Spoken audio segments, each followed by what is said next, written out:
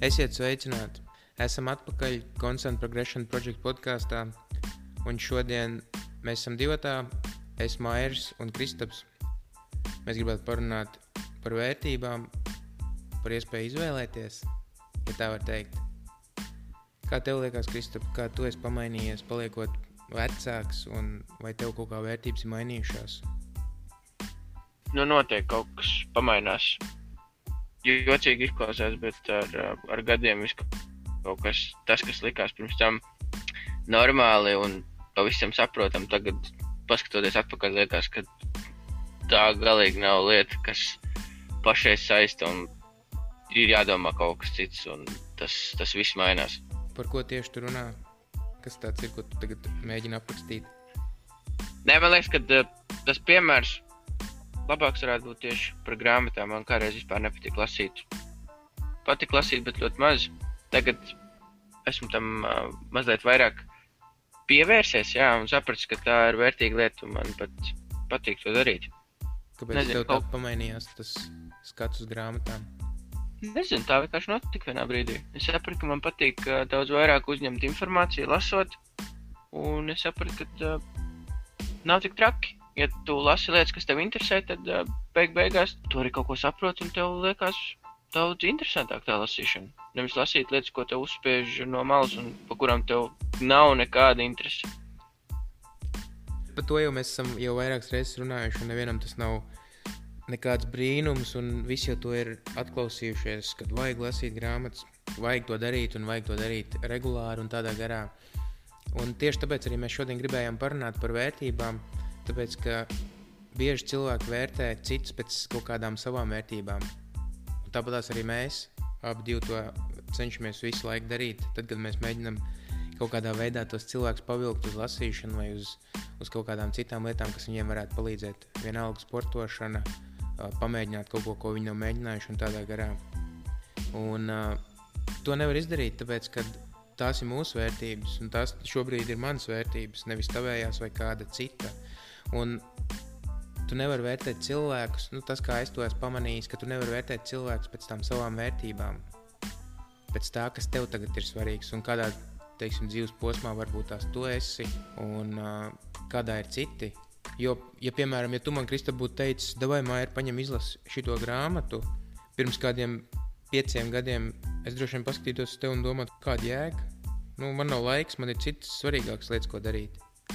Kas tad bija tās svarīgākās lietas, ko tu darīji pirms tu saprati, ka tev grāmatu lasīšana ir daudz interesantāk un ka viņi tev tiešām var palīdzēt? Iespējams, tās bija lietas, kas man likās vērtīgākas, bet kas īstenībā droši vien, ka nav vērtīgākas, ja jau tā vērtības skala tagad ir mainījusies. Iet ārā, varbūt tās braukāt ar riteni, iedzert kādu alu, pasēdēt kaut kādā parkā vai kaut ko tam līdzīgu. Tās viss arī ir svarīgas lietas, un arī tagad tās visas lietas ir patīkami. Svarīgas? Ne tik svarīgas varbūt kā kādreiz, tās vērtības ir mainījušās. Tad, kad tu paliec vecāks un kad tev ilgāk ir slikta duša pēc brīvdienām, tad saproti, ka varbūt tas nav tā vērts. Man patīk, ka tu visu laiku izmanto tādus interesants vārdus kā iespējams, varbūt. Es spēlēju droši, tā varētu teikt, vai ne? Es nesaku konkrēti. Vai pārliecināts līdz galam neesi? Man tu nepārliecināji. Es īstenībā esmu, man liekas, ka tas ir pilnīgs bullshits, un man vēl joprojām. Kādreiz, atceries, ka mēs braukājām ar riteņiem. Kādreiz bija tā, kad mēs brīvdienās varējām notusēties visu vakaru, nākošajā dienā piecelties, uzkāpt uz riteni un mierīgi braukāt, bez problēmām. Es pats par sevi runāju tagad, ko es pamanīju. Es paliku vecāks, es vēl joprojām man patīk braukāt ar riteni. Es atkal vakarā, piemēram, patusējos, nākošajā dienā es vispār nevarēju pakustēties tikai tāpēc, ka es biju iespējams palietojis pārāk daudz alkoholu un es uz riteni uzkāpjot virsū drebēju un tu vispār nevari kontrolēt, tu nevari neko darīt. Nevar nekādas fiziskas aktivitātes normāli padarīt. Un līdz ar to tu sāc domāt, varbūt tās, ka man nevajag tik bieži vai tik daudz, piemēram, dzert tos alus, jo es nākošajā dienā gribu pabraukāt ar riteni. Un tajā brīdī tās vērtības kaut kā mainās, kad tu domā par to nākošo dienu un ko tu gribi darīt nākošajā dienā, nevis tagad uz šito brīdi, ritīgi grūti, es tagad iedzeršu kādu alu, pasēdēšu līdz 4 naktī un tad rītā celšos kādos 2, tā ka knapi var pakustēties un tad mēģināšu braukāt. Tad sanāk, ka tu vienā brīdī sāk domāt bišķiņu ilgtermiņā uz priekšu. katru gadu, katru brīdi kaut kādas tās vērtības mainās. Un tā bija varbūt tās viena ar riteni, tāpatās tās ir cits ar kaut kādām citām lietām. Tā jau arī laikam vajadzētu būt.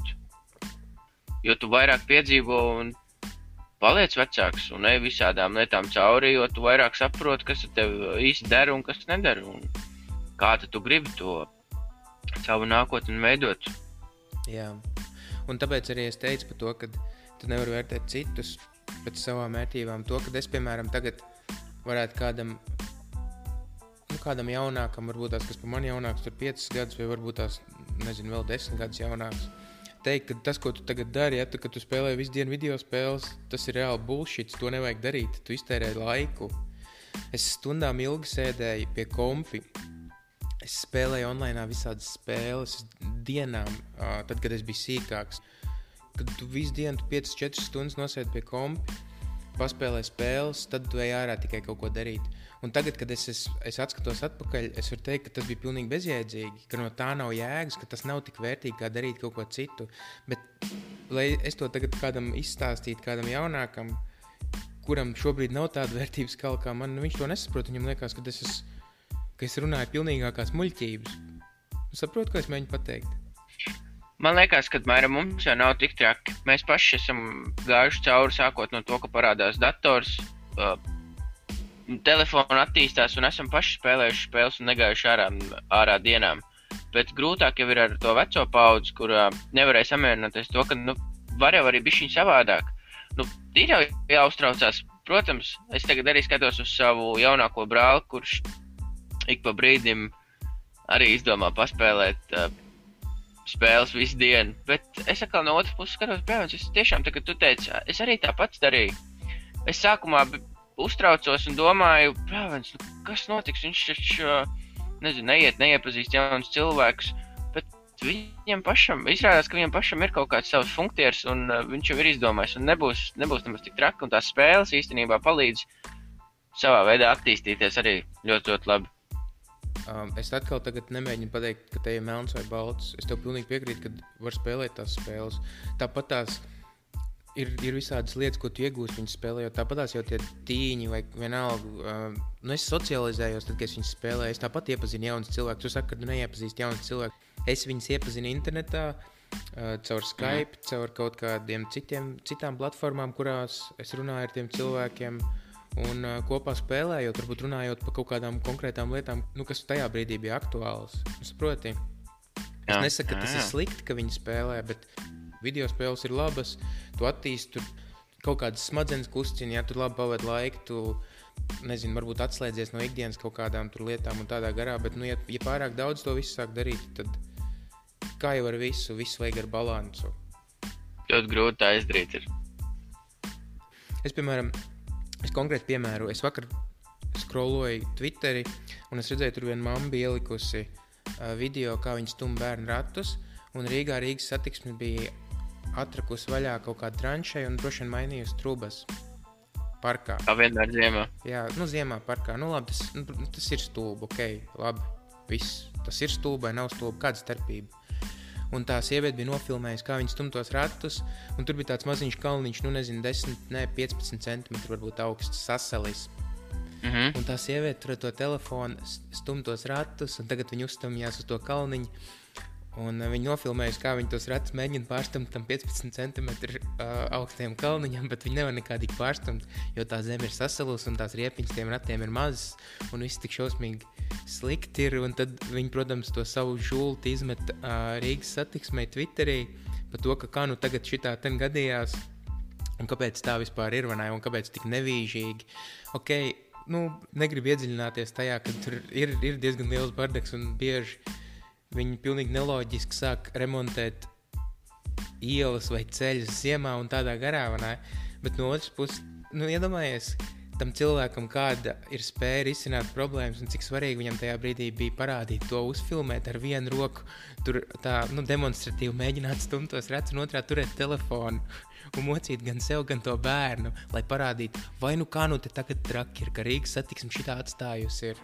Un kādreiz man arī tā likās, kad ka tas ir baigi svarīgi, kad iet un tagad meklēt kaut kādu taisnību un skatīties un domāt, jā, nu tu gan esi stulbs, vai tas ir stulbi, vai šitais ir stulbi. Nevienam tas neinteresē.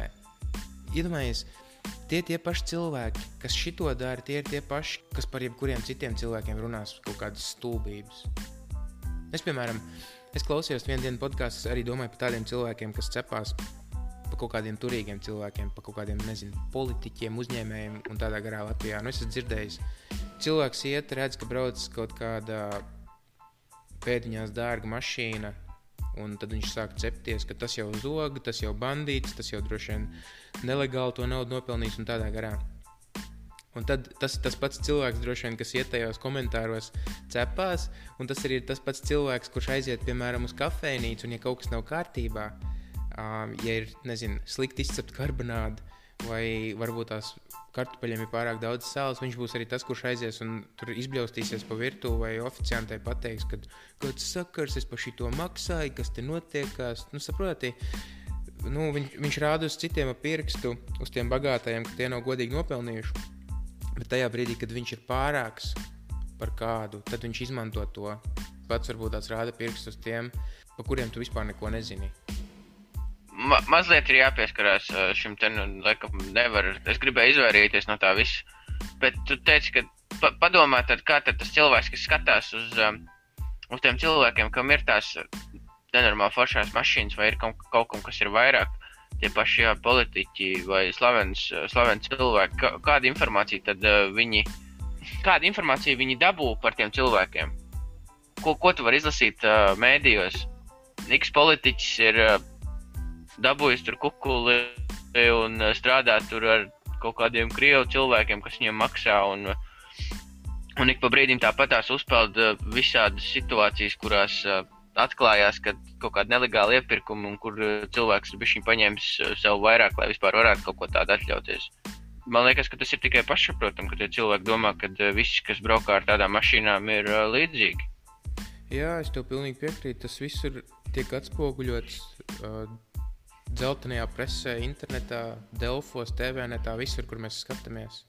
Jo tas jau ir tas, kas pārdodas, un cilvēkiem jau patīk cepties, un tāpēc arī ieej Delfos un palasa, vai arī visi šitie ten privātās dzīves un vispārējais. Un kāpēc tevi interesē, kā tie citi cilvēki dzīvo? Iedomājies, tu nedzīvo savu dzīvi, bet tu atkal seko kaut kādām tur slavenībām un skaties, kā viņi dara, ko viņi brokastīs ēd, kur viņi aizbraukuši ir brīvdienās, atvaļinājumā un tādā garā. Un tas jau ir tas viss, kas arī ieliek tos stereotipus tiem cilvēkiem. Te jau jārunā ir atkal par cilvēku spriestspēju, cik daudz viņi ir spējīgi izspriest no tā, ko viņi redz tajā internetā. Tagad tā informācija ir tik daudz, ka tev pašam ir jāsāk vērtēt, vai tas ir, pirmkārt, vai tas, kas tev ir vajadzīgs, otrkārt, vai tur vispār ir sarakstīta patiesība, un treškārt, kā tev tas vispār noder. Ko man dod, kad tā filtrēšana droši vien, ka ir ļoti grūti.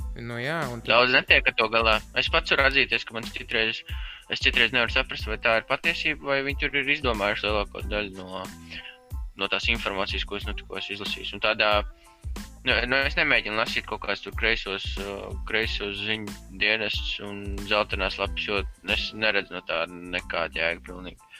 Bet tādos zināmos, un tad paiet kāds laiks, kamēr tu saproti. Es skatījos to Twitteri, es tieši šķirstīju, es ieraudzīju to sievieti, kas bija tur safilmējusi un sacepusies, un tad es lasīju komentārus, ko citi cilvēki tur bija patvītojuši. Un lielākā daļa īstenībā rakstīja, kad var jau tos ratus stumt ar abām rokām, var jau pārstumt pār tos ratus. Ja kārtīgi pacenšās, tad var pārstumt pār tos ratus tai bedrei, tam kalniņam. Vai vēl viens čels bija ierakstījis, kad vilkt ir vieglāk. Tāds mazs noslēpums. Pa lielam, iedomājies, tu uzpūt no mušas ziloni, apgriez tos ratus riņķī, pārstum pāri. Viss, gadās, nav kāda starpība. Tu tur pasauli mainīsi, tad, kad tu tur cepsies un tērēs to savu laiku un enerģiju. Tas tāpatās, kā no rīta piecelties, paskatīties pa logu, kā ārā sniegs ir un sākt cepties, cik šodien būs stulba diena, tāpēc kā ārā sniegs ir. Tu to nevar kontrolēt, tu to nevar ietekmēt. Līst lietas vai sniegu vai es nezinu, vai vētra ārā ir. Ja tu esi tādā līmenī, ka tevi tās lietas var ietekmēt, tad kaut kas nav kārtībā ar tevi. Visticamāk, ka ir garlaicīgi ļoti. Tāpēc jau tie sociālajie mēdīji ir tik laba vieta, kur tu vari šādas tad lietas ņemt un rakstīt un gaidīt kaut kādu atbildi un dabūt no cilvēkiem atgriezenisko saiti. Jā. Varbūt kādam patiks un kāds arī pacepsies kopā ar tevim par to bedri. Protams, kad atrodas vienmēr līdzīgi domājuši un atrodas jau kāds, ar ko pacepties. Bet Jordan Peterson ir tāds čalis, tagad baigais bums un ritīgi populārs influencers.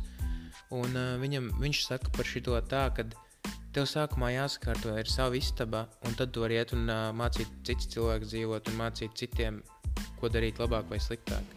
Un tad lielākā daļa paskaties uz tiem, kas piemēram, kaut vai cepās par to pašu politiku, iet un raksta kaut kādus tur nezinu, stulbs komentārus vai mēģina kaut ko iemācīt. Nu, es nerunāju par tiem, kas tiešām ir politologi vai kaut kādi kritiķi vai tie, kas to dara, jā, nu, profesionāli vai kaut kādi mēdīji, bet es runāju par tiem, kas ar upjiem vārdiem raksta kaut kādus komentārus par kaut kādiem konkrētiem politiķiem un tādā garā. Tā ideja tā, tas Jordan Peterson saka, kad sākumā sakārto savu gultu, sakārto savu istabu un tad ej ārā pasaulē un stāsti kā citiem, ko vajag darīt. Saproti, ko es mēģinu pateikt? Jā, tev jātiek galā pašam sevim. Jā. Sākumā, tad tikai tu varēsi kaut ko kādam citam pamācīt. Kā tu tiec galā ar tām atšķirībām, un, lai tu vispār atrastu kaut kādu kopēju lietu, tā, lai arī otrs cilvēks tev saprastu? Te nāk palīgā tie jautājumi, kad tu viņam sāc uzdot jautājumus, tad jau tikai cilvēks saprot. Es esmu sapratis, ka nav jēgas runāt ar cilvēkiem, kur negrib klausīties, un tāpēc arī man patīk, ka mēs tagad runājam podkāstā, jo tu esi vienīgais, kurš man var pārtraukt, un tiem, kam neinteresē, viņi var vienkārši izslēgt ārā, un viss, un es varu ar tevi runāt par tām lietām, kas mums abiem interesē, pieņemsim. Un tāpēc, tad, kad citreiz, kad tu mēģini runāt ar kādu, un varbūt viņam kaut kādā veidā palīdzēt un iemācīt kaut ko, vai varbūt tās pamainīt viņam to perspektīvi, nu, to skatījumu vai to vērtību skalu. Ja tu redzi, kad viņš visu laiku pretojās un tev tur stirkājās pretī un dod tev tur 15 argumentus, kāpēc tā nav, jā, bet ir jau tā un šitā, nu tad tev nav jēgas atkal ar viņu runāt.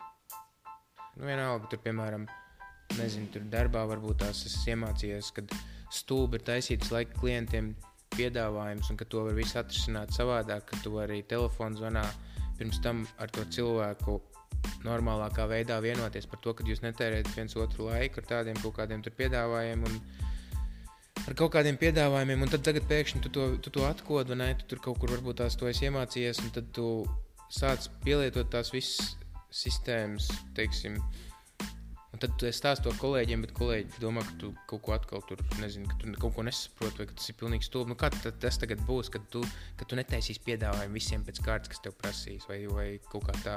Nu saproti? Jā, nu kāda jēga taisīt visiem ir? Cik liela daļa vispār paskatīsies un cik liela daļa tev beigās atzvanīs un interesēsies? Tu būsi ļoti ilgu laiku iztērējis no savas dienas, lai tu izveidot kaut kādu, nu, šo ten tavā piemērā tieši to piedāvājumu. Jā. Tieši, man liekas, bezjēdzīgi.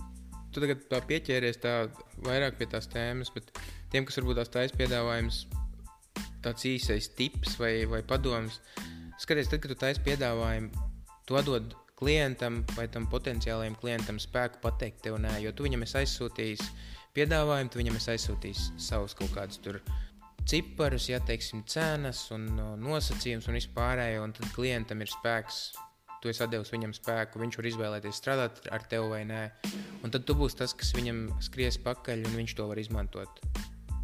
Tāpēc tas ir bezjēdzīgi to darīt, padot viņam to spēku un pēc tam viņu trenkāt un skraidīt pakaļ, jo bieži tā, ka tu uztais piedāvājumu, viņš ar to piedāvājumu aiziet pie konkurenta un skatās, redz, kur es dabūju, man ir šitāds cipars, vai tu vari iedot mazāk un viss, un pēc tāda principa tas viss notiekās.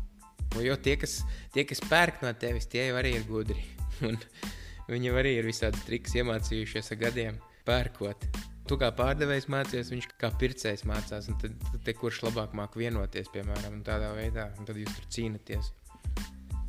Jā, man liekas, ka tas ir ritīgs sviests ar to cīnīšanos. Nu, it kā konkurence ir labi lietas, tu vari citreiz dabūt lietas pa lētāk naudu un varbūt arī citreiz kvalitīvāk, bet tavā gadījumā to var tik labi izmantot un citreiz tas krīt uz nerviem, bet tu esi beigās ieguldījis, ka nenormāli lielu darbu un tu neko nedabū no tā pretī. Es esmu tik daudz šito grābeklu uzkāpis. Un tie, kas tagad klausās un taisa tos piedāvājumus, domā, nu, es taču savādāk nemaz nezinu. Es nezinu savādāk, ko lai dara. Tas taču ir tas standarts, kā tu vispār dari tās lietas. Jā, tā ir, tas ir standarts, un tā ir tāda sistēma, kas tajā kompānijā varbūt, kur tu strādāji, ir izveidot, un pēc tāda principa jūs strādājat. Un te varbūt te atkal, lai savilkt to kopā ar tām vērtībām, es kaut kādā brīdī sāku vērtēt vairāk to savu laiku, un tāpēc arī es nonācu pie tādas slēdziena, un tāpēc es sāku meklēt, kā to darīt efektīvāk. Jo, nu, tas ir tāpatās kā bliest ar kaut kādu automātu vai ar bisi, nevis sēdēt kalnā ar kaut kādu snaipereni un izvēlēties tos savus klientus un tos savus potenciālos sadarbības partnerus. Nu, saproti? Nu, Es īstenībā tu neesi vienīgais, kas jau šo lietu sapratis. Cilvēki sāk saprast, nu, ka tādiem cilvēkiem, kam neinteresē lietas un ka viņi ir, nu, ka viņi negrib arī klausīties, jā, ka viņi slēk uzspiež to savu to pareizumu un jūtas gudrāk pa visiem pārējiem, jāiemācās pateikt paldies. Ja tev nepatīk tas, ko es tev saku, tu vari doties tālāk. Ir arī citi, kas varbūt tev ielīdīs dirsā un teiks, ka tu esi pats labākais pasaulē. Jā, un apsolīs tev zelta kalnus, un tad pēc tam tur izstiepsies un sarosies, lai to visu tev piegādāt, ko viņi tev ir sasolījuši.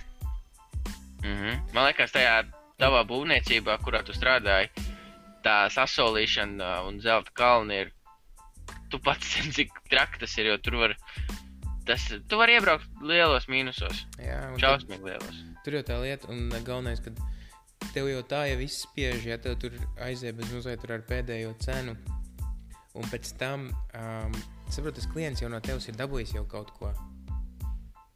Un tajā brīdī, kad viņš jūt, ka viņš no tevis var dabūt kaut ko, viņš prasīs vēl, un vēl, un vēl, un vēl, un vēl. Un ko tu tagad pēkšņi nedos? Tu jau pirms tam jau parādīji, ka tu esi vājāks, ka tu jau viņam jau sāki piekrist, tu sāki viņam dot visu, ko viņš prasīja. Un tāpatās es biju Rīgā uz vienu konferenciju, Nēl Rakam, viņam ir tāds spin selling grāmatā, varbūt kāds zina. Nu, viņš ir pārdošanas treneris, tāds anglis un diezgan slavens, un tā zināms pasaulē, vai ne? Un bija kaut kāds seminārs, bija aizgājis to semināru, tad viņš stāstīja par to, kā viņš pirka savu pulksteni, viņš iegāja veikalā, pulksteņu veikalā, un tad, kad pārdevējs viņam piedāvāja atlaidi, viņš zināja, ka viņš dabūs vēl lielāku atlaidi, jo tas pārdevējs jau parādīja, ka viņš ir gatavs dot. Viņš tur piedāvāja kaut kādus 20%, un tas Nēl Rakam izgāja ārā ar pulksteni uz rokas un ar 40% atlaidi. No forši. Bet viņš sākumā neprasīja to atlaidi. Nē, nu, tur jau tā lieta, ka mēģina izmantot cenu kā priekšrocību. Jā, jocīgi, tu pašās beigās esi zaudētājs. Bet mums paskatu 40% tikko tas tavā gadījumā, nu viņa gadījumā tieši zaudēja. Lai tikai pārdot. Jā, un kāda jēga? Tādi daudz, Kristap, man liekas, ka tādi ļoti daudz uzņēmumu Latvijā, kas domā, ka ar atlaidēm var kalnus gāzt un vajag pārdot. Es nerunāju par to, ka ir daudz gudri uzņēmumu, kas māk viltīgi apspēlēt tās akcijas un ar mārketingu palīdzību. Nu, piemēram, uztais tur kaut kādas, viltas akcijas un tādā garā, ja tur. Piemēram, Sportlandā, ja no 80 eiro uz 60 ir treniņbiks nomests, un viņš tāpatās varbūt viņiem ir tur iepirkums, kurā gadījumā tur ir, 20 eiro vai kaut kas tāds, bet, nu, tas, kad tas cilvēks uzreiz, atkal runājam par vērtībām, viņam jau tajā smadzenēs iesēžās, ka tās biks ir 80 eiro vērts, un es viņu šodien var par 60 dabūt, un tāpēc es viņus nopirkšu. Nu, tas ir tas viltīgais veids. Jā. Kad tu to kā marketinga tūli izmanto. Man citreiz liekas, ka es nesaprotu, kas cilvēkiem vispār ir galvā, un kāpēc viņiem liekas, ka tieši tā lieta viņiem ir tik nenormāli svarīga, un ka viņi uzlabos pēkšņi to viņu dzīvi. Piemērs ir tāds, ka tu nopērc bembi, bet īstenībā tu dzīvo kaut kādā vienistabas dzīvoklī. Un tu pa to bembi maksā kredītu un labākajā gadījumā pabraukā brīvdienās, jo viņš ir kaut kāds 5.0 benzīns. Jā, tās ir tās vērtības. Kā uz tev skatīsies, kā tu jutīsies, kāds tev būs pašpārliecinātības līmenis. Nē, protams, gan jau, ka tas cilvēks jūtās tik priecīgs, ka viņš ir iekāpt tur un bišķiņ svarīgāks nekā normālā, nekā ikdienā. Bet es nezinu, es labprāt to naudu ieguldītu kaut kā savādāk tā, lai iespējams, ka viņi nebūtu man jāiztērē tur tajā pašā mašīnas remontā vai jālai visu laiku tajā nebeidzamajā bākā. Nezinu, es tagad braukāju ar Opel no punkta A līdz punktam B un es esmu ļoti priecīgs. Jā, un tās ir tavas vērtības, Kristap. Tagad pārliecina to čali, kad viņam jāpērk varbūt tās Opel Astra ir, jo tā viņam vairāk nauda paliks un viņš to naudu varēs ieguldīt citur. Un viņš domās, ka tu esi... neviens jau neaizdomājas. Ko tu tagad, Kristap, gribi, lai es to miskastu braucu? Kādu Opelu es tagad braukšu? Es gribu BEM braukt, kādu man Opelu vajag? Nu labi, braucu BEM, bet pēc tam tad nesaka, ka kaut ko tu citu nevar atļauties. Jā. Nu, nesāc tur čīkstēt, ka man jau nav naudas un es nevaru iziet ar teviem ārā, jo es negribu. Bet īstenībā gan jau ir tā, ka nepietiek jāsagrūž mašīnā. Jā. Un ir svarīgi, ja tev ir visādas tādas interesantas lietas, kas tev pašam palīdz. Nu, es arī piekrītu, ka ir tomēr svarīgi, ne kā tu izskaties un kādas drēbes tu velc mugurā vai kādu mašīnu tu brauc. Es piekrītu, ka ir arī otra puse tam visam, tas ir svarīgi. Bet ja tas ir vissvarīgākais tev tajā brīdī, ja ka tev tur tikai to vajag, nu tad... Es tev tieši gribēju prasīt sākumā, kad es runāju, kad mēs sākām par tām vērtībām runāt, tieši tagad, kad mēs sākām. Ka man pamainījušās arī vērtības uz to, kā es uz cilvēkiem skatos. Un kā vispār cilvēki pieņem kaut kādas lēmumus un kā cilvēki dzīvo un kā vispār varbūt tās būtu labāk vai, nezinu, vai sliktāk dzīvot un efektīvāk. Tāpēc, ka es tagad esot šeit, šitajā galā, es esmu pamanījis, es esmu daudziem tādiem pavecākiem cilvēkiem runājis, iepazinies. Un tad es skatos, kā viņiem tā dzīve ir iekārtojusies, un kad viņi dzīvo, ja tu, piemēram, tur viena tante, kurai 96 gadi, un viņa pa mājām tur skraida ar salauztu pēdu, jo viņa sagribējās tēju, viņa cēlās no krēslu, un tas ķermenis vairāk nav tik jauns, un viņa uzspiedās uz to kāju un salauz to kāju, potītī. Un tad viņai ielika ģipsī, un viņa pagāja tur kaut kādas 3 nedēļas, un viņa to ģipsu sāk skraidīt tāpēc pa to māju staigāt. Vienamais 96 gadu cilvēkam, un viņš ir ritīgi tāds dzīvespriecīgs, enerģisks, un es nesaprotu, kur tā ir enerģija. Un tad viņa man arī visu kaut ko stāstīja, kā viņa tur sāka strādāt bankā, tad, kad viņa atbrauc uz Kanādu šeit, un ka viņa visu mūžu nostrādājusi, un pa visādām lietām, kas ir svarīgas, varbūt tajās cilvēku attiecībās, un kad cilvēciskais faktors ir ritīgi svarīgs un tādā garā, un tad es skatos, es klausos, ko viņi stāsta, un es saprotu, ka tādām cilvēciskām lietām, tām attiecībām, tas, kā tu komunicē, kā tu vispār ar kaut kādiem jauniem cilvēkiem iepazīsties, vai tu nāc ar to, ka tu kaut ko no viņiem gaidi, ka viņi tev kaut ko dos ne no kā, vai tu mēģini kaut kādā veidā viņiem palīdzēt un saprast viņus. Saprotam, visam baigi lielā nozīme. Viņai labi sanāca komunicēt, un tāpēc viņai piedāvāja darbu tajā bankā, un tā viņa arī visu mūžu tur nostrādāja. Un tagad čilo atpūšās un skraida pa māju tur un klausās mūziku un ir tik dzīvespriecīgi un viss notiekās. Bet, ziniem, pašam man no savas pieredzes skatoties, nauda ir vajadzīga lieta, bet citreiz liekas, ka tā nauda tev tik ļoti ietekmē. Protams, viņi varētu visu laiku gribēt vairāk, bet ja sanāk tā, ka nav, es citreiz pat jūtas, ka man vispār neko negribās vairāk. Negribās vispār ar nevienu runāt, un ietekmē man tikai sliktā nozīmē. Nauda? Jā. Kā tas ir, kādā ziņā tieši? Ja tev tā nauda ir pa maz, tu nejūties komfortabls un, nezinu, man nav tādā pašpārliecinātība arī. Zini, kā tev kaut kas pietrūkst. Tu zini, ka vienā brīdī var būt tā, ka viņi tev beigsies, un ko tad tu darīsi?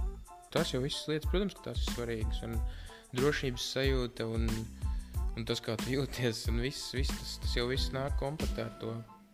Jā, vai arī otra lieta, droši, ka citiem vēl ir arī darbs, ka viņi dara darbu, kas viņiem īstenībā nepatīk. Un tad tas arī atspoguļojās. Jā, man liekas, ka var savilkt kopā arī ar tām pašām vērtībām. Tad sanāk, tu dari to lietu, kas tev nepatīk, bet iespējams, ka viņiem maksā mazliet vairāk. Un tad tu pieciet. Jā, vai atkal tas ir to vērts? Tad tās vērtības varētu būt tās, ka tu varbūt tās izvēlies, lai tev maksā vairāk, bet tu dari to, kas tev nepatīk, un tu strādā to darbu, kas tev nepatīk, un līdz ar to tā tev primārā vērtība ir nauda, bet otrs, ko tu pazaudē, ir laiks. Iedomājies, cik daudz laika tu pazaudē darot to, ko tu negribi darīt, tikai tāpēc, ka tev vajag naudu vai tu gribi naudu dabūt. Un tad vienā brīdī tu attopies pēc 10, 15, 20 gadiem, kad tu nejūties tā, kā tu gribi justies. Nu, ne jau fiziski, bet tas, ka tu jūti, ka tas viss laiks ir bezjēdzīgs, ka tai naudai nav tāda vērtība kā laikam. Tāda, ka viss saka, laiks ir nauda, laiks ir nauda. Laiks ir vērtīgāks par naudu. Tu naudu var nopelnīt, bet tu laiku nevar dabūt atpakaļ. Nu, un viss, un tad cilvēks maina to savu laiku pret naudu, un tad viņam nav laiks pat tērēt to naudu. Nu, varbūt tās kāds ir redzējis tās bildītes vai tos gifs, kur, tu esi jauns un enerģisks, tu tur dari visādas 1000 lietas, bet tev nav laiks. Un tad tu esi vecs, tev ir daudz naudu, bet tev nav enerģija. Un nav laiks vairāk. Nē, tad tu esi vecs, tad tev nav enerģija. Tev nav laiks, bet ir daudz, jā. Un tev nav daudz laiks vairs, bet tev ir nauda, tev ir viss pārējais. Un tad tu tā īsti nesaproti, kur tad ir tā jēga. Nu, klausies, paskatīt, mēs izgājām tik daudz piemēriem, tik daudz variantiem cauri, ka tur citiem tās vērtības ir vairāk tieši par naudu. Citiem varbūt lielāka vērtība ir paceļot apkārt, iepazīt citus cilvēkus. Kā tad, lai atrod to pareizo, to vidusceļu, lai tev būtu lai tu nezaudētu kaut ko? Lai tu beigās būtu priecīgs tāda pati, tā tante 90, cik gados, es nedzirdēju cik. 96, lai tu varētu piecelties 96 gados, skraidīt pa māju un neuztraukties vispār ne par ko. Tur ir tā lieta, kad man liekas, ka lielākā problēma ir tā, ka cilvēki nemaz nemēģina saprast. Un tāpēc arī sākās viss šitais murks, kad tu attopies vienā brīdī. Vēl viens piemērs konkrēts. Es runāju ar vienu 54-gadīgu mehāniķi, kurš 20 gadus nostrādāja kā automehāniķis. Un pēdējos 3 gadus, tagad viņam ir 54, tad, kad viņam bija 51 gads, viņš iestājās kaut kādā tur, kas ir visi tie sviestainie, tie MLM, tie multilevel marketing biznesi, ka tur tās piramīdas un viss šitais sviests, un tas ir diezgan, manā izpratnē tas ir diezgan liels bullshits, un man tas viss nepatīk, bet ir cilvēkam tas sanāk, un tad viss atkal tad, ja viņiem sanāk viss kārtībā, lai viņi dara to, un tas viss ir forši. Un tas čalis iestājās, tas vīrietis, tas kungs. No. Un tos 3 gadus manā izpratnē, un arī tas, ko viņš man stāstīja, ka vislabākais, ko viņš paņēma no tā multilevel marketing, no tā visa procesa, bija tas, ka viņš visu laiku izglīto. Jo tu vairāk, piemēram, Kristapi, es tev kaut ko pārdod, un jo tu vairāk cilvēkiem pārdod, man no tā ir labums, es tajā piramīdā augstāk, un man visu laiku nāk kaut procenti no tā, ka tu vēl vairāk cilvēks piesaist. Un tāpēc es tevi visu laiku mocu, un tur trenēju, un stāstu, kā labāk darīt, lai tu varētu vairāk cilvēku piesaistīt, un līdz ar to es vairāk nopelnīšu. Un tad es tev tur lieku visādas grāmatas lasīt, visādas tur trainingu, tur online kursus, visu kaut ko tādu. Un tas ir vislabākais, to viņš man stāstīja, ka tas ir vislabākais, ko viņš paņēma no tā. Viņš sāka to personal development, jeb to pašattīstības, to savu to posmu, tad, kad viņam bija 51 gads. Tad viņam tikai sāka interesēt. Un tad viņš saprata, ka viņš visu tos 20 gadus strādājis kā mehāniķis, viņam reāli nepatīk tas, ko viņš dara, un viņš tagad grib mainīt dzīvi. Ir tik krasi. Jā. Un vēl viens tāds pats, vēl viens kungs, kuram bija kaut kādi 53 gadi, un viņš bija nostrādājis 11 gadus kā mašīnists ar vilcienu, kas brauc. Un tad, kad viņam būs 60, viņš var iet pensijā, tur kaut kādā tur saņemt kaut kādu tur, normāli tādu diezgan labu pensiju, bet viņam vēl 6 gadi jānostrādā ir. Bet viņš arī saprats, ka tagad tie 6 gadi, tas iedomājas, viņš jau tā jau 11 gadus dara to, kas viņam tā līdz galam necepīja un nepatīk. Tad tagad viņam vēl 6 gadi jāatlauž ir. Ko viņš tagad darīs, vai ne? Vai nociesties tos 6 gadus, vai arī atrast kaut ko tādu, kas viņam arī tik patīk un darīt 6 gadus. Tāpēc es arī runāju par šitām lietām, un tāpēc es arī tagad jums dodu tos piemērus, kad ar šitādiem cilvēkiem runāju, es sāku saprast, ka jādomā ir ar galvu un visu laiku jādomā līdz tam, ko tu dari. Lai tu nenonāk tādā situācijā, ka tev ir 55, un tu saproti, ka tu reāli visu to laiku esi iztērējis un ka tev nepatīk darīt. Līdz tiem 55 gadiem, ka tu darīji kaut kādu pilnīgāko sviestu, kas tev tā līdz galam nemaz nepatīk, tikai tāpēc, ka tu mainīji laiku pret naudu. Un lai tu nebūtu tādā situācijā. tas notiek tāpēc visticamāk, ka cilvēki īsti nezin, ko viņi grib. Saku no savas pieredzes. Tāpēc es varu to tik pārliecināti teikt. Nu jā, tas jau ir grūti. Nu es arī, man tas ir grūti, tev tas ir grūti, visiem tas ir grūti. Bet ja tu nemēģini saprast, nu bļāviens, ko tu gaidi, ka tev vienā dienā tu piecelsies, uzstīs knipi, es tagad zinu, ko es gribu darīt. Tu esi mēģinājis padomāt, tu esi mēģinājis apsēsties un izštukot, kas tev vispār patīk. Paņem uztais, tagad bļāviens, reku konkrēts piemērs. Viss stāst visu laiku, ka tev jādara kaut kas, uz ko tev ir baigais passions un tādā garā, vai ne? Ir tur, nezinu, simtiem personības testi un visādas lietas, kā tu vari noskaidrot, kādu personību tu esi, kādas tavas stiprās un vājās puses un kas tev interesē.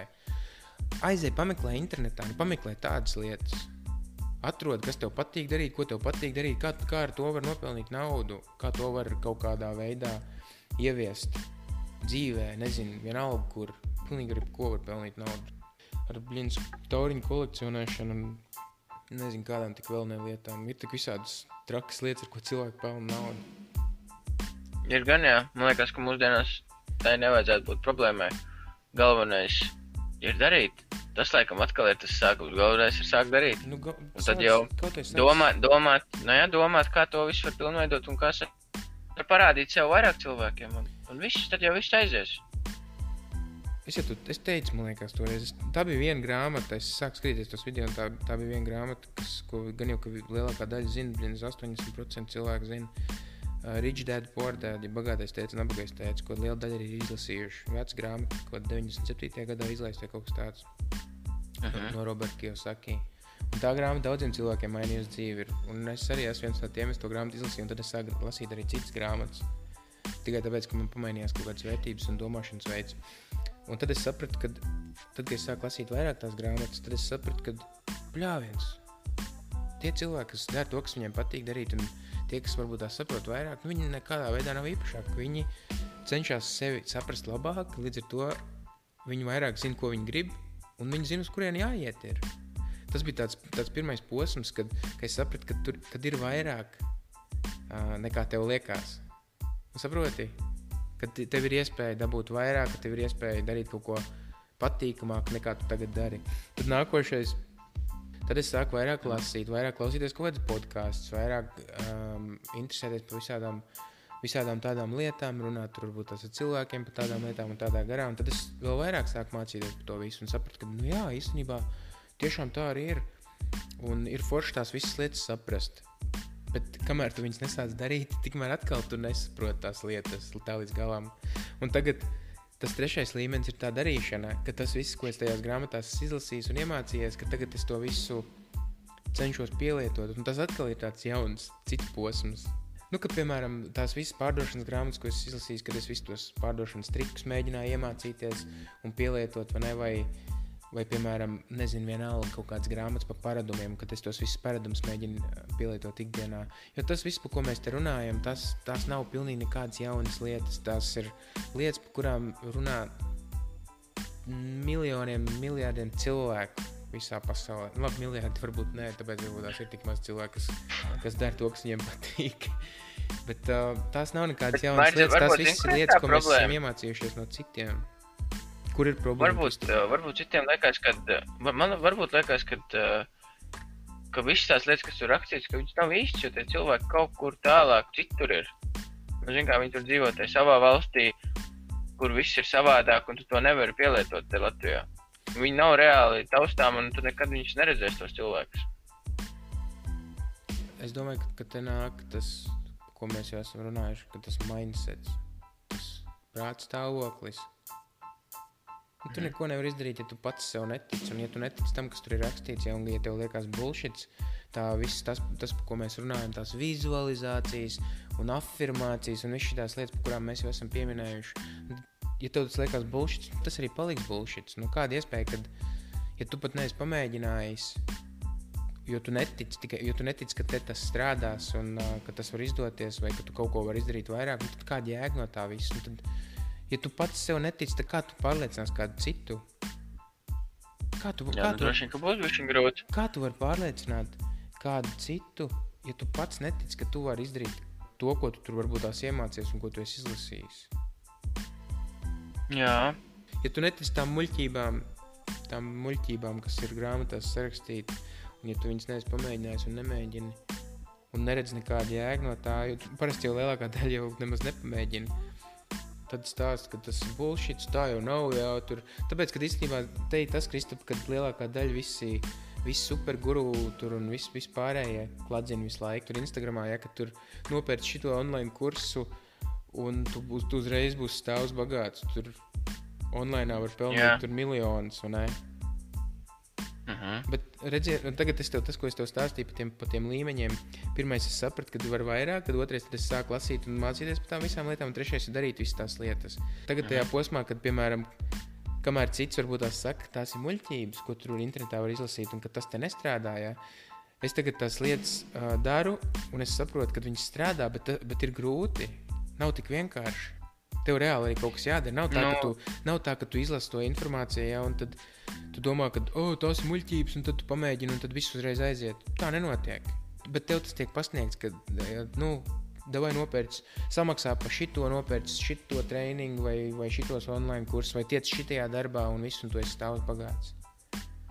Tāpēc, ka tev visu laiku ir tā pārliecība, ka tev viss iedos, ka tu visu var saņemt, neko nedarot.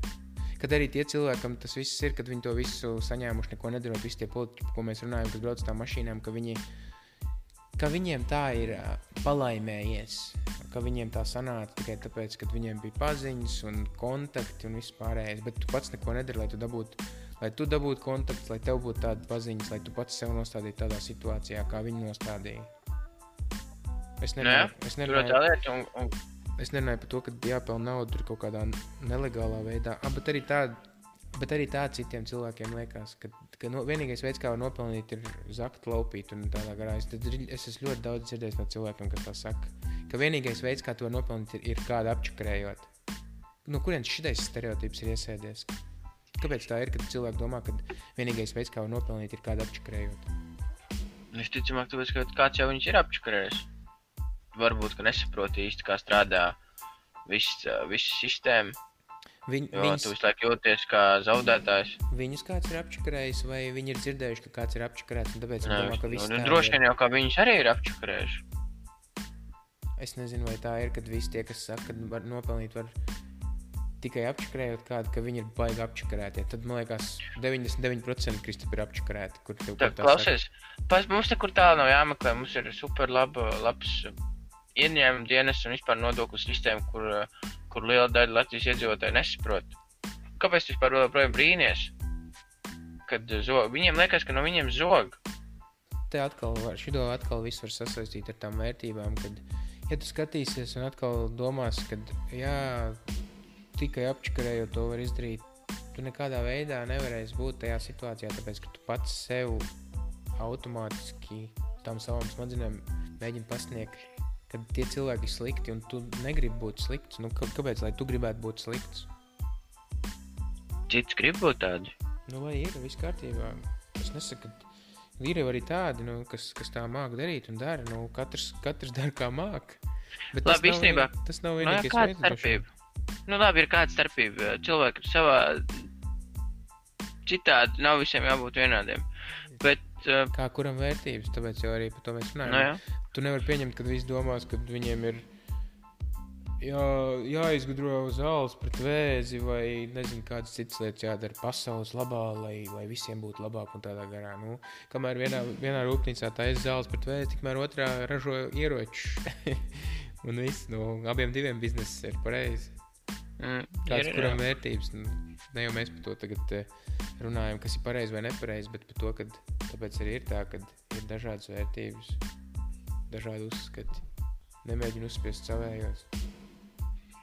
Katrā gadījumā man liekas, ka cilvēkiem jāsāk pašiem sevīm ir un jāpamēģina. Viss kaut kas jāpamēģina. Pašam sakot no savas pieredzes, vajag iziet visu kaut kam cauri. Nebūs tā, ka viss sanāks, bet nav sliktuma bez labuma. Es esmu sapratis to, kas man patīk tagad darīt un ko es noteikti negribu darīt. Un es pavisam nopietni varu teikt, ka man tā dzīve ir uzlabojusies daudz vairāk, jo es nemēģinu ar visiem runāt vienādi, jo tā, ka mēs jau esam jau pašā sākumā runājuši, katrs ir savādāks, katram ir savas domas, tad jāsaprot, vai vispār ir jēga vai arī nav. Jā, un tajā brīdī, kad tu to sapratīsi, ka cilvēki ir dažādi un ka katram ir savādāk uzskati un vispārējais, tad tu arī vēl labāk mācies ar viņiem sarunāt kaut ko, satikt. Jā, tad tu vēl labāk mācies ar viņiem satikt. Nu labi, Marta, vai tev ir vēl kaut kas tālāk sakāms par šo visu? Stāsts, ko es gribēju varbūt tās pateikt, pirms mēs beidzam, jo mēs jau esam kādu laiciņu norunājuši. Es izlasīju vienu rakstu par vienu čali, kurš aizbrauc uz Dubaju, iznāca no lidostas, pasūtīja taksi, un tad viņam piebrauc taksometrs, ritīgi spīdīgs, nopulēts, perfekts taks, tīrs ritīgi. Izkāp ārā kaut kāds čalis, Abduls, pienāca klāt, sveicināts, ser, kamēr es lādēju iekšā jūsu bagāžu, droši kāpiet iekšā mašīnā. Iedeva viņam kartiņu, kur bija tā taksometra vadītāja, tāda Abdula pārliecība. Un uz tās kartiņas otrā pusē rakstīts, ka mans uzdevums ir tev nogādāt pēc iespējas drošākā, pēc iespējas ātrākā un pēc iespējas komfortablākā veidā uz tavu punktu, kur tu vēlies nokļūt ar pēc iespējas labāku cenu. Taksometra vadītājs pats baltā kreklā ar kaklasaiti ieliek iekšā bagāžniekā mantas, aiztais ciet bagāžnieku, iekāp mašīnā. Labi, ir viss, tagad viņi sāk braukt. Tas taksometra vadītājs viņam saka, ja tu vēlies kaut ko padzerties, man ir tur apelsīna sula, augsts ūdens, kafija ar kofīnu, kafija bez kofīna, tepat tās priekšā termosā. Tas čalis tāds pārsteigts, pirmkārt tas, ka taksis spīd, otrkārt tas, ka taksometra vadītājs ir tīk smuks saģērbies, treškārt tas, ka iekšā arī taksī izskatās ir tīk viss smuk nopulēts, izpulēts. Nu nav tā, ka tu brauc, varbūt tās tu Kristap aizbrauc Rīgā ar kaut kādu taksi, ka tur viss ir piemēslots, piestaigāts. Un tas čalis saka, labi, es dzeršu ūdeni.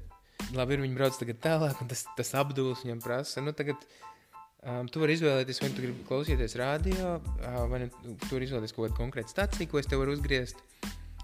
Un, ja tu gribi, es varu vispār neko neslēgt. Es tev varu pastāstīt par pilsētu labākajiem punktiem, kurus tu vari apskatīt, vai es tev varu atstāt ar savām domām. Kā tu vēlies. Nu, tā kā netraucēt tevi, tu vari padomāt vienalga vai sēdēt klusumā, un es tev netraucēšu. Būs pilnīgākais miers. Un tad tas čalis viņam prasīja, vai tu katru reizi tā uzņem klientus. Un tas Abduls viņam sāk stāstīt, kad īstenībā nē, ka pirms kaut kādiem 3 gadiem viņš arī sāka interesēties par kaut kādu izaugsmu, par kādām tādām lietām. Viņš arī bija viens no tiem taksistiem, kas ņīdēja, kas pukstēja, ka tur pārāk maz var nopelnīt, kad neviens jau nemaksā un neviens nemaksā tur tējas naudas un tādā garā, vai ne, ka viss ir slikti un viss ir sūds. Un tad viņam bija tas salīdzinājums, viņš teica, ka cilvēkiem ir izvēle.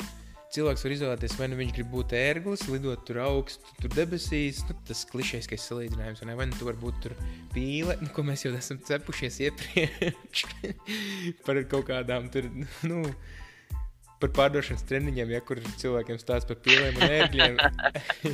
Bet tad tas Abduls sāk stāstīt, ka tev katru dienu ir izvēle, vai nu tu var būt ērglis, pacelt katru rītu savu zodu augstāk, iztaisnot muguru, uzvilkt normāls sakrīgs drēbes, iekāpt kārtīgā mašīnā, braukt un uzņemt klientus un dot viņiem vislabāko pieredzi, kādu viņi var gaidīt. Vai arī kādu viņi vispār negaidīs nemaz. Un tad viņš konkrēti minēja, ka tas viņam saucās tā kā power of choice. Un tev katru dienu ir izvēle. Tu dzīvos kā upuris, vai nu tu tiks galā ar visām tām lietām, kas tev ir. Kāds rezultāts no tā bija, kad viņam šitāda atklāsuma nāca un ka viņam šitādā veidā pamainījās vērtības tam Abdulam. Nu, tas čalis viņam stāstīja. Viņš teica, ka viņš 2 gadus viņš tur mocījās, ņīdēja kungsē tāpat kā citi. Tad viņš saprat, ka tev ir izvēle, ka tu vari būt tas čalis ar to taisno muguru.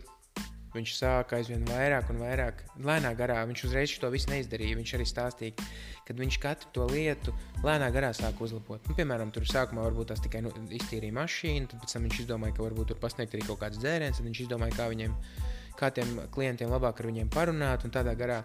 Viņš pirmajā gadā palielināja savus ienākumus 2 reizes, tad, kad viņš to sāk darīt.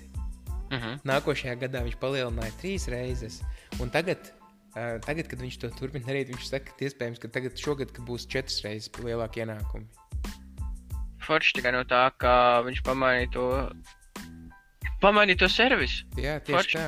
Un tikai tas, ka, redzi, tad te ir tas, ko mēs jau esam runājuši, ka tev jau jāsāk ar sevi, tev neviens cits tev neko nedos. Man īstenībā pirms pāris dienām arī viens čalis uzrakstīja Facebookā hello, nu kaut kāds pilnīgi svešs. Es viņam uzrakstu how are you? Viņš uzrakst not so good un viss. Es viņam uzrakstu atpakaļ what's wrong? Nu, kas liecies? Jā. Viņš uzraksta 12 gadus esmu strādājis mārketingā un tagad es esmu pazaudējis darbu un es jūtos ļoti, ļoti nabadzīgs. Es viņam rakstu atpakaļ, un kāpēc tā? Kāpēc tu neizmanto tās savas mārketinga iemaņas? Es nezinu, kā to darīt. Kā tad viņš tos 12 gadus to darīja? Es viņam rakstu atpakaļ. Pagad, tu man tagad raksti no Facebook, viņš man rakstīja Facebook Messengerī. Tu man raksti no Facebook Messenger, tātad tev ir internets, vai ne? Jā. Tev ir arī dators? Jā. Kas tev vēl vajadzīgs ir, lai pelnītu naudu? Tev ir arī mārketinga iemaņas, vai ne? Jā. Es viņam prasu, kādu darbu tu strādā? Nekādu. Tātad tev arī ir laiks. Tev ir internets, tev ir dators, tev nav darbs, tev ir laiks. Tev ir viss, kas vajadzīgs. Un es viņam prasu, ko tu gribi no manis, kā es tev varu palīdzēt? Any work, vienalga kādu darbu. Nu, ķipa, lai es viņam dodu vienalga kādu darbu. Es tagad runāju par tām vērtībām. Iedomājies, kā būtu, ja tas cilvēks skatītos uz šito problēmu tāpatās kā Abduls taksists. Nevis tu man raksti, lai es tev dodu darbu un ka man tev jāpalīdz ir vai kādam citam tev jāpalīdz ir, bet kā es tev varu palīdzēt? Ko es varu izdarīt tavā labā, lai tu man par to samaksātu? Nevis man vajag, es gribu, lai tu man samaksā, es gribu, lai tu man dod kaut kādu darbu, darīšu jebko, man pilnīgi vienalga. Kā es tev varu palīdzēt? Ko tu dari? Vai, jā, man ir skills mārketingā, es varu varbūt tās, nezinu, tur kaut kādas Facebook reklāmas laist vai kaut kādas tādas lietas. Nu, saproti, tas ir atkarīgs no tā, kā tu uz tām visām lietām skaties. Un tas baigi labais piemērs īstenībā par to taksistu. Es lasīju to rakstu un es domāju, ritīgi reāli kruti. Tas, man liekas, ka ir viens no labākajiem piemēriem, ko es vispār pēdējā laikā dzirdējis. Tik vienkārši kā taksists var pamainīt savu ikdienu un vispār attiecības ar klientiem. Un ka tas viss vēl aiziet tik tādā pozitīvā. Tas viss, ko viņš pamaina viņam arī to dzīvi, un viņš pats sāk saprast, viņš šitā arī varēja. Man liekas, ka to varētu izdarīt jebkurš, un es domāju, ka tas palīdzētu viņam tāpatās tā kā Abdulam. Tur jau tā lieta, kad vienalga tu strādā, tu slauki grīdas vai cep kartupeļus McDonaldā, vai tu taisi burgeris, vai pilnīgi vienalga, ko tu dari, vai tu brauc ar mašīnu. Ja tu to dari tā, kā to vajag darīt un labāk par citiem, tad nav nekāda varianta, ka tev tas nekādā veidā neatnāks atpakaļ. Pilnīgi vienalga, ko tu dari. Jā? Pilnīgi vienalga, ko tu dari. Bet sākumā to ir jāpamēģina ir. Un jāsāk. Jā, un tad jātiek līdz tam, ka tev pamainās tās vērtības. Tā kā tā, jā. Šoreiz varbūt nedaudz savādāk epizode. Paldies tiem, kas klausījās. Ja tev patika, padalies, nošēro to mūsu postu, lai vairāk cilvēku mūs var dzirdēt. Lai vairāk klausītāji, varbūt kādam tas var palīdzēt, varbūt kāds sāk domāt savādāk, nekā viņš domā tagad. Varbūt kāds var tikt uz to nākošo līmeni, par kuriem mēs tagad runājam, kad tās vērtības pamainās, un tu vari sākt skatīties dzīvi tād, ka Abduls, vai ne? Esam Abdul. Jā. Un noslēgumā mums ir arī YouTube kanāls, tā kā ja kādam ir ērtāk, viss epizodes ir pieejams. Paldies tiem, kas klausījās. Uz tikšanos nākošreiz. Atā. Līdz nākošajai reizei.